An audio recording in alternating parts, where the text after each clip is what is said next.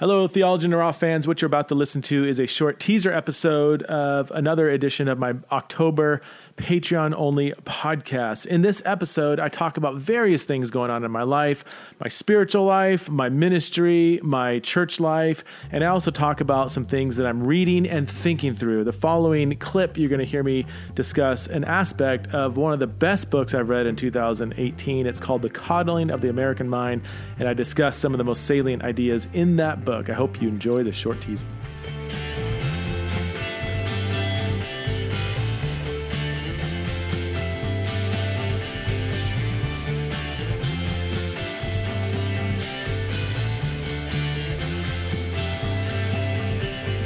They start with three bad ideas. They talk about three bad ideas that have been adopted by a good portion of culture today. The first bad idea is this.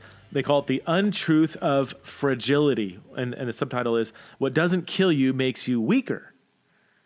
In other words, that's playing on the more popular saying, "What doesn't kill you makes you stronger," which is more true.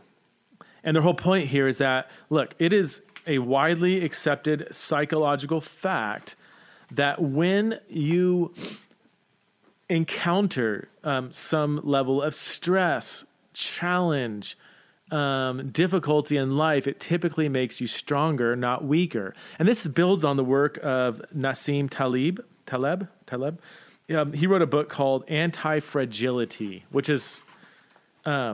Taleb is one of the most brilliant public intellectuals in the world today. He's the one that predicted the 2008 market crash. Like a few years before, he said this is going to happen, and he was spot on. He wrote a best-selling book called The Black Swan, and then he also wrote a book called Anti-Fragility. And in that book, he argues, I've read parts of it, he argues that the human body, the human nature, all the way from body, mind, soul, heart, whatever, we get stronger when we face pressure, when we face challenges. And he used, the obvious illustration of even just our bodies, like when we put stress through like weightlifting, we get stronger. If we just sit on the couch and protect our muscles and protect our bodies and don't run, don't exercise, don't push yourself, we get weaker. And he says the same is true for psychological challenges and emotional challenges. Like we get stronger. If you would like to access the full-length version of this episode, you can go to patreon.com/Theology in the Raw. That's patreon.com/Theology in the Raw, and support the show for as little as $5 a month. We'll see you next time on Theology in the Raw.